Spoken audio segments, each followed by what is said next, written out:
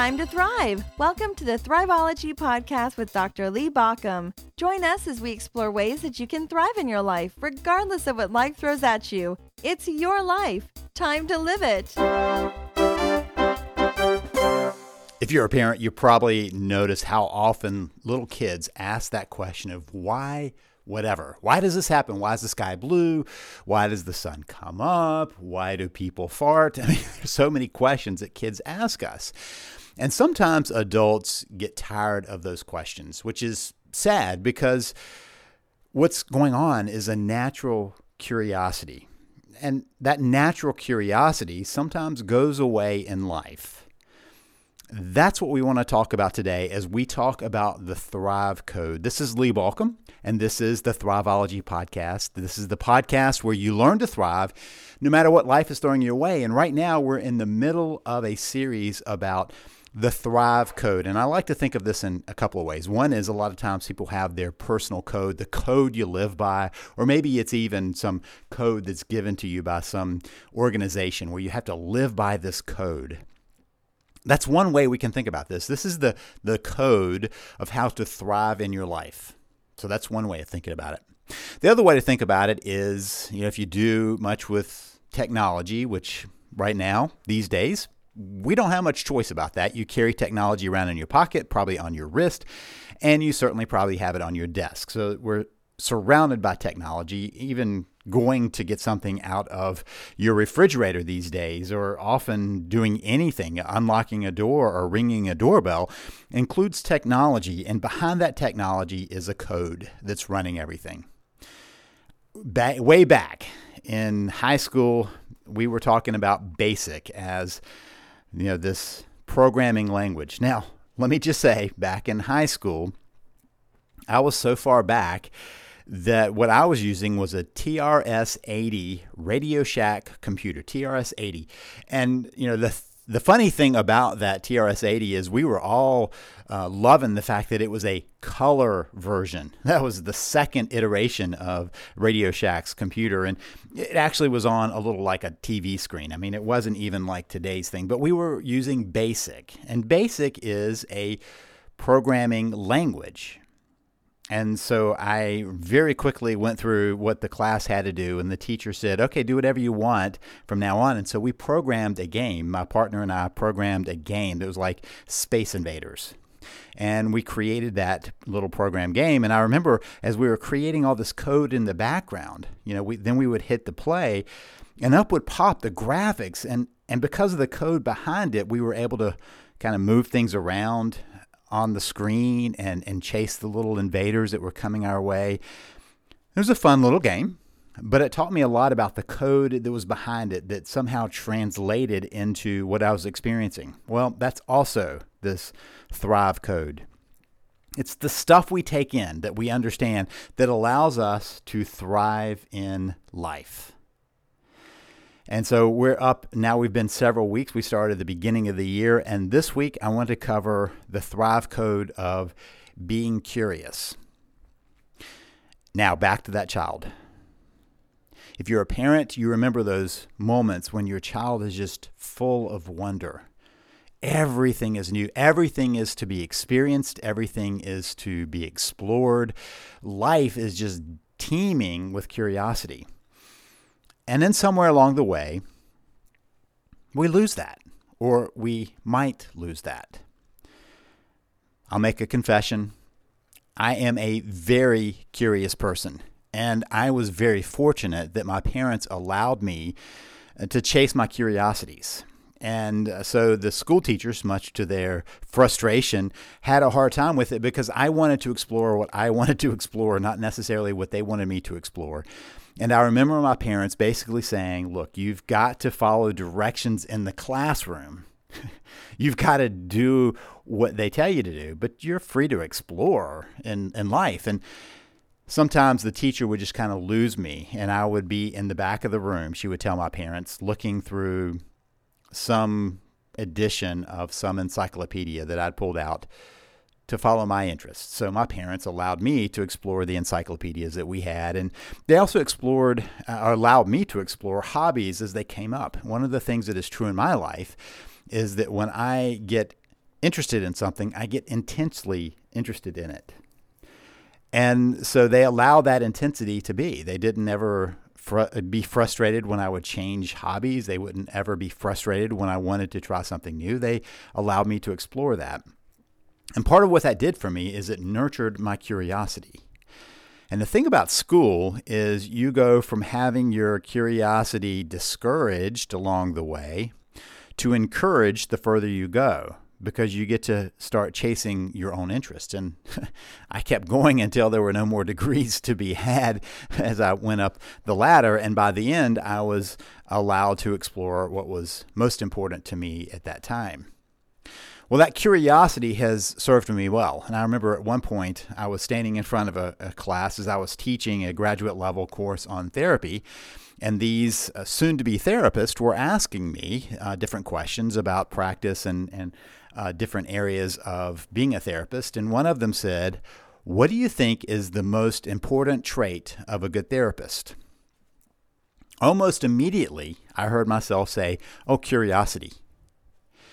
And it led to a discussion in the class because some people thought that maybe empathy would be, where you're empathetically connected with your client. And I said, well, the only thing about that is that can be draining after a while. If after every person you've been empathetically connected, you're changing and losing your energy. And I said, by the way, the beginning of empathy is curiosity. Wanting to know what somebody feels and what they're experiencing. That's the beginning point. More than that, empathy sometimes means that you miss areas to ask about. Curiosity is where you want to know more and more about what's going on with this person. And what I realized in that moment is it's one of my core values. It's deep within my code that curiosity is important. I want you to just to think about that in life. Humanity has progressed the way we have, been able to invent and adapt and change because of curiosity. We've expanded into the world because of curiosity. Animals will go only so far as their comfort will allow. When the temperatures are too cold or too hot, they avoid that area. Another species that's more adapted to that area might stay there, but they tend to stay in locales that are good for their own setup, their own biological setup. Humans, on the other hand, are constantly going, I wonder what it would be like to be at the top of that mountain. There aren't many animals that choose to climb all the way to the highest top of a mountain where there's not even oxygen. Or I wonder what it'd be like to be at the bottom of the ocean. Or what would it be like to be in the middle of the desert or in the middle of the Antarctic or anywhere else. And yet humans do that on a regular basis. It's part of what's built into us. I want you to think about it in terms of relationships. I think a core piece of couples finding their way back to each other is often developing a curiosity.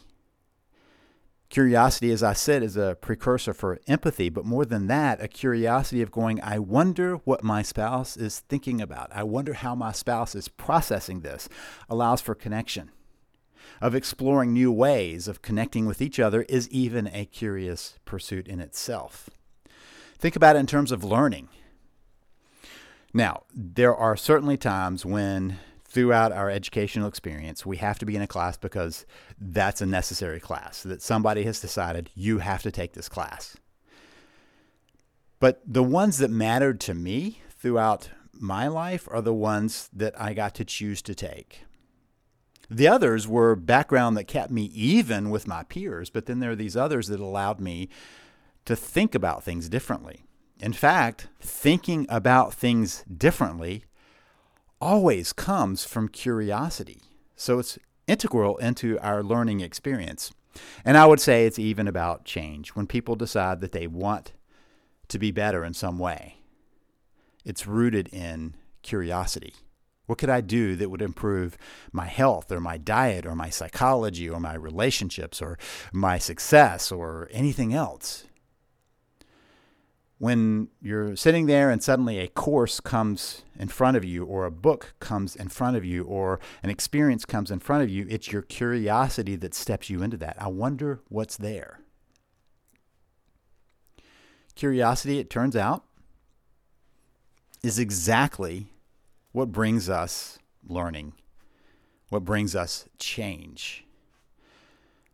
Think about how many times I wonder has been pivotal for technology and for human development. I wonder what would make that light burn. I wonder, what would allow us to communicate with people somewhere else. I wonder what it would take to record a voice. I wonder what it would take to keep food cold, or the house cold, or the house hot, or in so many ways. It always starts with, I wonder how we could do this. I wonder what it would take. That's all rooted in this curiosity. If you think about it, in many ways, if you think about it as our mind as a muscle, curiosity is the exercise. Sometimes what I've noticed is our minds get out of shape. We stop with the curiosity and our minds get out of shape, and we get stuck in doing the same things over and over that haven't worked for a long time, but we don't know what else to do. We just stopped being curious about the other options. So if you think of your mind as a muscle, the exercise is curiosity. It is learning. It puts a new load on your mind. Your mind has to do something different than it's been doing. The work, the thought process has to be different. It also requires kind of different movements. It's kind of like yoga for the brain, right? I'll stretch in ways that I haven't been stretched before. I'll move in ways that haven't been moved before. So it's kind of like weightlifting and yoga all combined together for our mind to allow it to expand. It's the difference really between an active mind and a passive mind. A passive mind is just kind of stuck in the stream of life, being swept along by whatever has been around. An active mind says, is this where I want to be? Do I want to move in a different direction? How do I want to be? Carol Dweck, some time ago, wrote a book about these two mindsets that we can have. She called it the growth mindset and the fixed mindset. The fixed mindset assumes that we are the way we are because that's how we were born. We're a natural athlete or a natural writer or a natural at math or at science or whatever it might be. And many times we put kids in that trap. Oh, they're just natural at that. Natural musician, right? And that traps them into that, because if that's naturally how you are, there are only two options you have: to continue to try to prove that you're a natural at it, or to avoid proving you're not a natural at it, which is why so many kids drop out of athletics and out of music and out of other pursuits, because they don't want to be proven that they didn't really have a natural talent for that. There's the other alternative. She calls it the growth mindset. The growth mindset understands what happens in our brain when we learn. Neurons connect. Neurons build networks. Neurons keep on growing throughout our life. We can learn new things. If I want to get better at something, the way to get better is to keep learning. The way to get better is to keep building the neuronal pathways in my brain. If I want to try something, I can practice it. This has become so true for me in so many areas of my life. I can look back and go, when I was learning magic, something would be awkward. And then I would practice it and my brain would figure it out, and then it would work. And same with jujitsu, it would be awkward. And more recently, going back to rock climbing, a move would feel awkward until I'd done it enough that my brain had what we might call muscle memory, but it's basically my brain knowing how to tell my muscles to move in a certain way. That's all based in curiosity, though. I wonder how I might be able to move in this direction. I wonder how I might be able to move in that direction. Part of what we have realized is this growth mindset is based in whether we are curious creatures or not. And curiosity varies from person to person. So part of what we can do is ask the question, how can I be more curious? How can I add to my curiosity?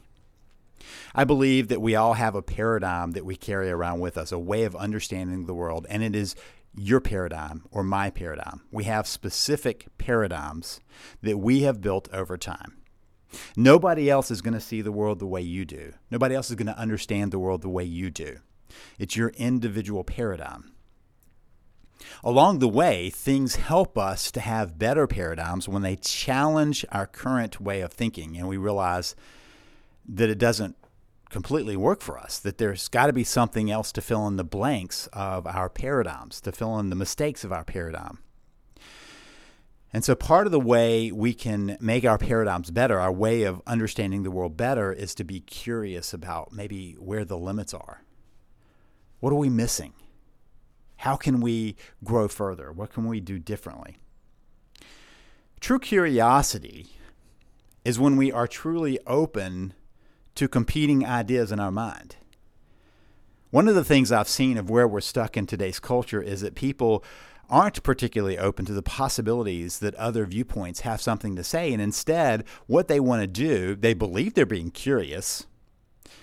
And we talk about research, but what they're actually doing is reinforcing what they already believe by finding things that agree with them. That's not curiosity. That's trying to find reinforcement, reassurance that we are right. And what that misses is all the places there might be something else for us to learn from. Self-reinforcement, that's why we're stuck. That's why we're struggling with each other, because we believe we are correct and somebody else is wrong, instead of asking the question, why do they see it that way? What might be the competing facts, the competing thoughts that could be there? Doesn't mean we have to accept them, but it does mean we have to learn from them. Research shows that curious people are happier people.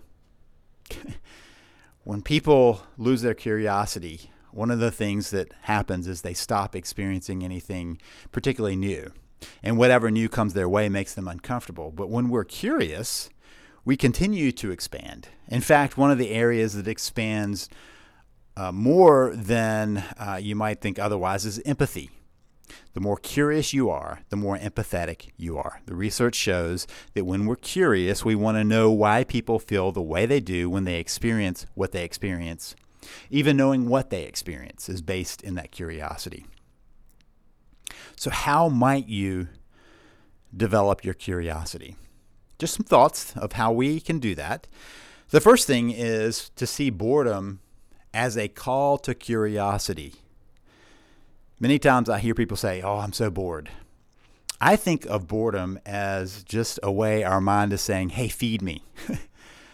I need something of interest. The danger is we relieve our boredom with tedium, with just kind of scrolling through our phones instead of engaging with some new idea, with some new possibility. Now, let me be clear. Social media is on a regular basis giving us alternate viewpoints to think about. Not to accept, but to think about and see how we can interact with them. So think of boredom as a call to curiosity. What could I read that would be of interest? What could I read that would expand my understanding? What can I try, a new experience that I can try? The second thing is to allow yourself to question. Why do I believe what I believe? Why does that person believe what they believe? Why is the world the way it is?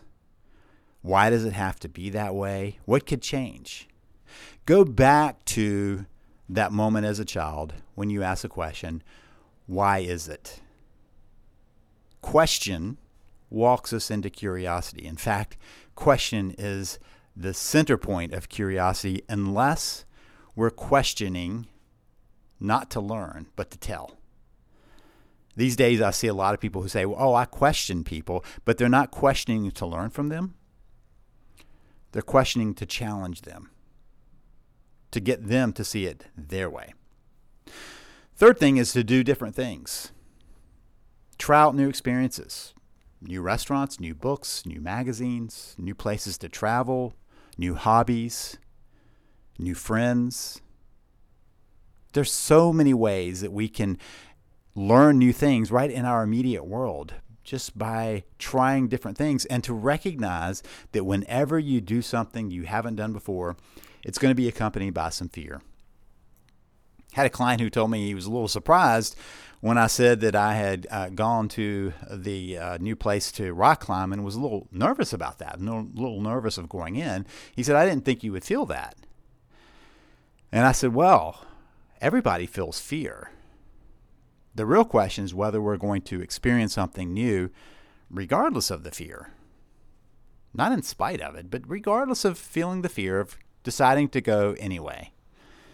Anything new is going to have a little bit of discomfort to us. That discomfort is going to be experienced as some fear. So be willing to try new things, and at the same time, to recognize that you could be a little uncomfortable while you're doing it, and that is okay. One of the things that happens in an adult as we become more confident in some different areas of life is that we grow less comfortable being uncomfortable. And so your task is to become more comfortable in the experience of discomfort when you're experiencing something new, to see what else is possible. The fourth thing is to give yourself permission to explore, to adapt, and to change. Just give yourself permission. It's okay to not know what to do. It's okay to try something different. It's okay to be uncomfortable. Give yourself permission to ask the questions. And number 5, become an explorer and experimenter in your own life. So many times I hear people who don't want to make a mistake, that they end up not doing anything different. There's nothing wrong with a mistake if we're doing experiments. In fact, you only have to call it a mistake. Just call it an experiment. I'm going to experiment with some different exercise, or I'm going to experience with eating differently. I'm going to experiment with trying a new hobby. I was talking with somebody the other day, and I suggested trying out a new hobby, and the person said, "But what if I don't like that hobby?" And I said, "Then you try out another one." There's nothing wrong with that. I've got a series of hobbies in my past that I still have interest in, but I don't necessarily pursue anymore. And that's okay. It's not a failure. I just decided not to keep pursuing something. And sometimes we feel like we're making the penultimate decision in every small change. One time, my wife and I were talking about somebody who was talking about a meal that they had. And they're very upset about having to eat at this one restaurant instead of another restaurant. And we both said, it's kind of like the person thought this was the last meal ever. And I think we sometimes think about that in life. What if I go somewhere and I don't like the food? It's okay. There's another meal tomorrow. In fact, for most people, there's another 3 meals tomorrow, at least 2 meals tomorrow.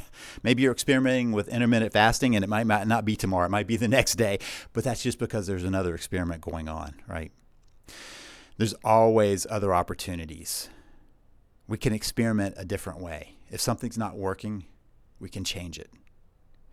In fact, isn't that the basis of how we grow and change? If something's not working, let's be curious enough to try something different, to try a better way, to try something that will bring you more thriving into your life. This is Lee Baucom wishing you the best as you build your thriving life.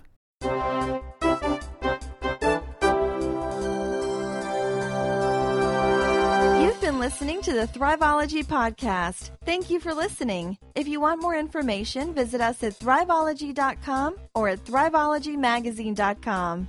Remember that Thriveology is spelled Thriveology. It's your life. Time to live it.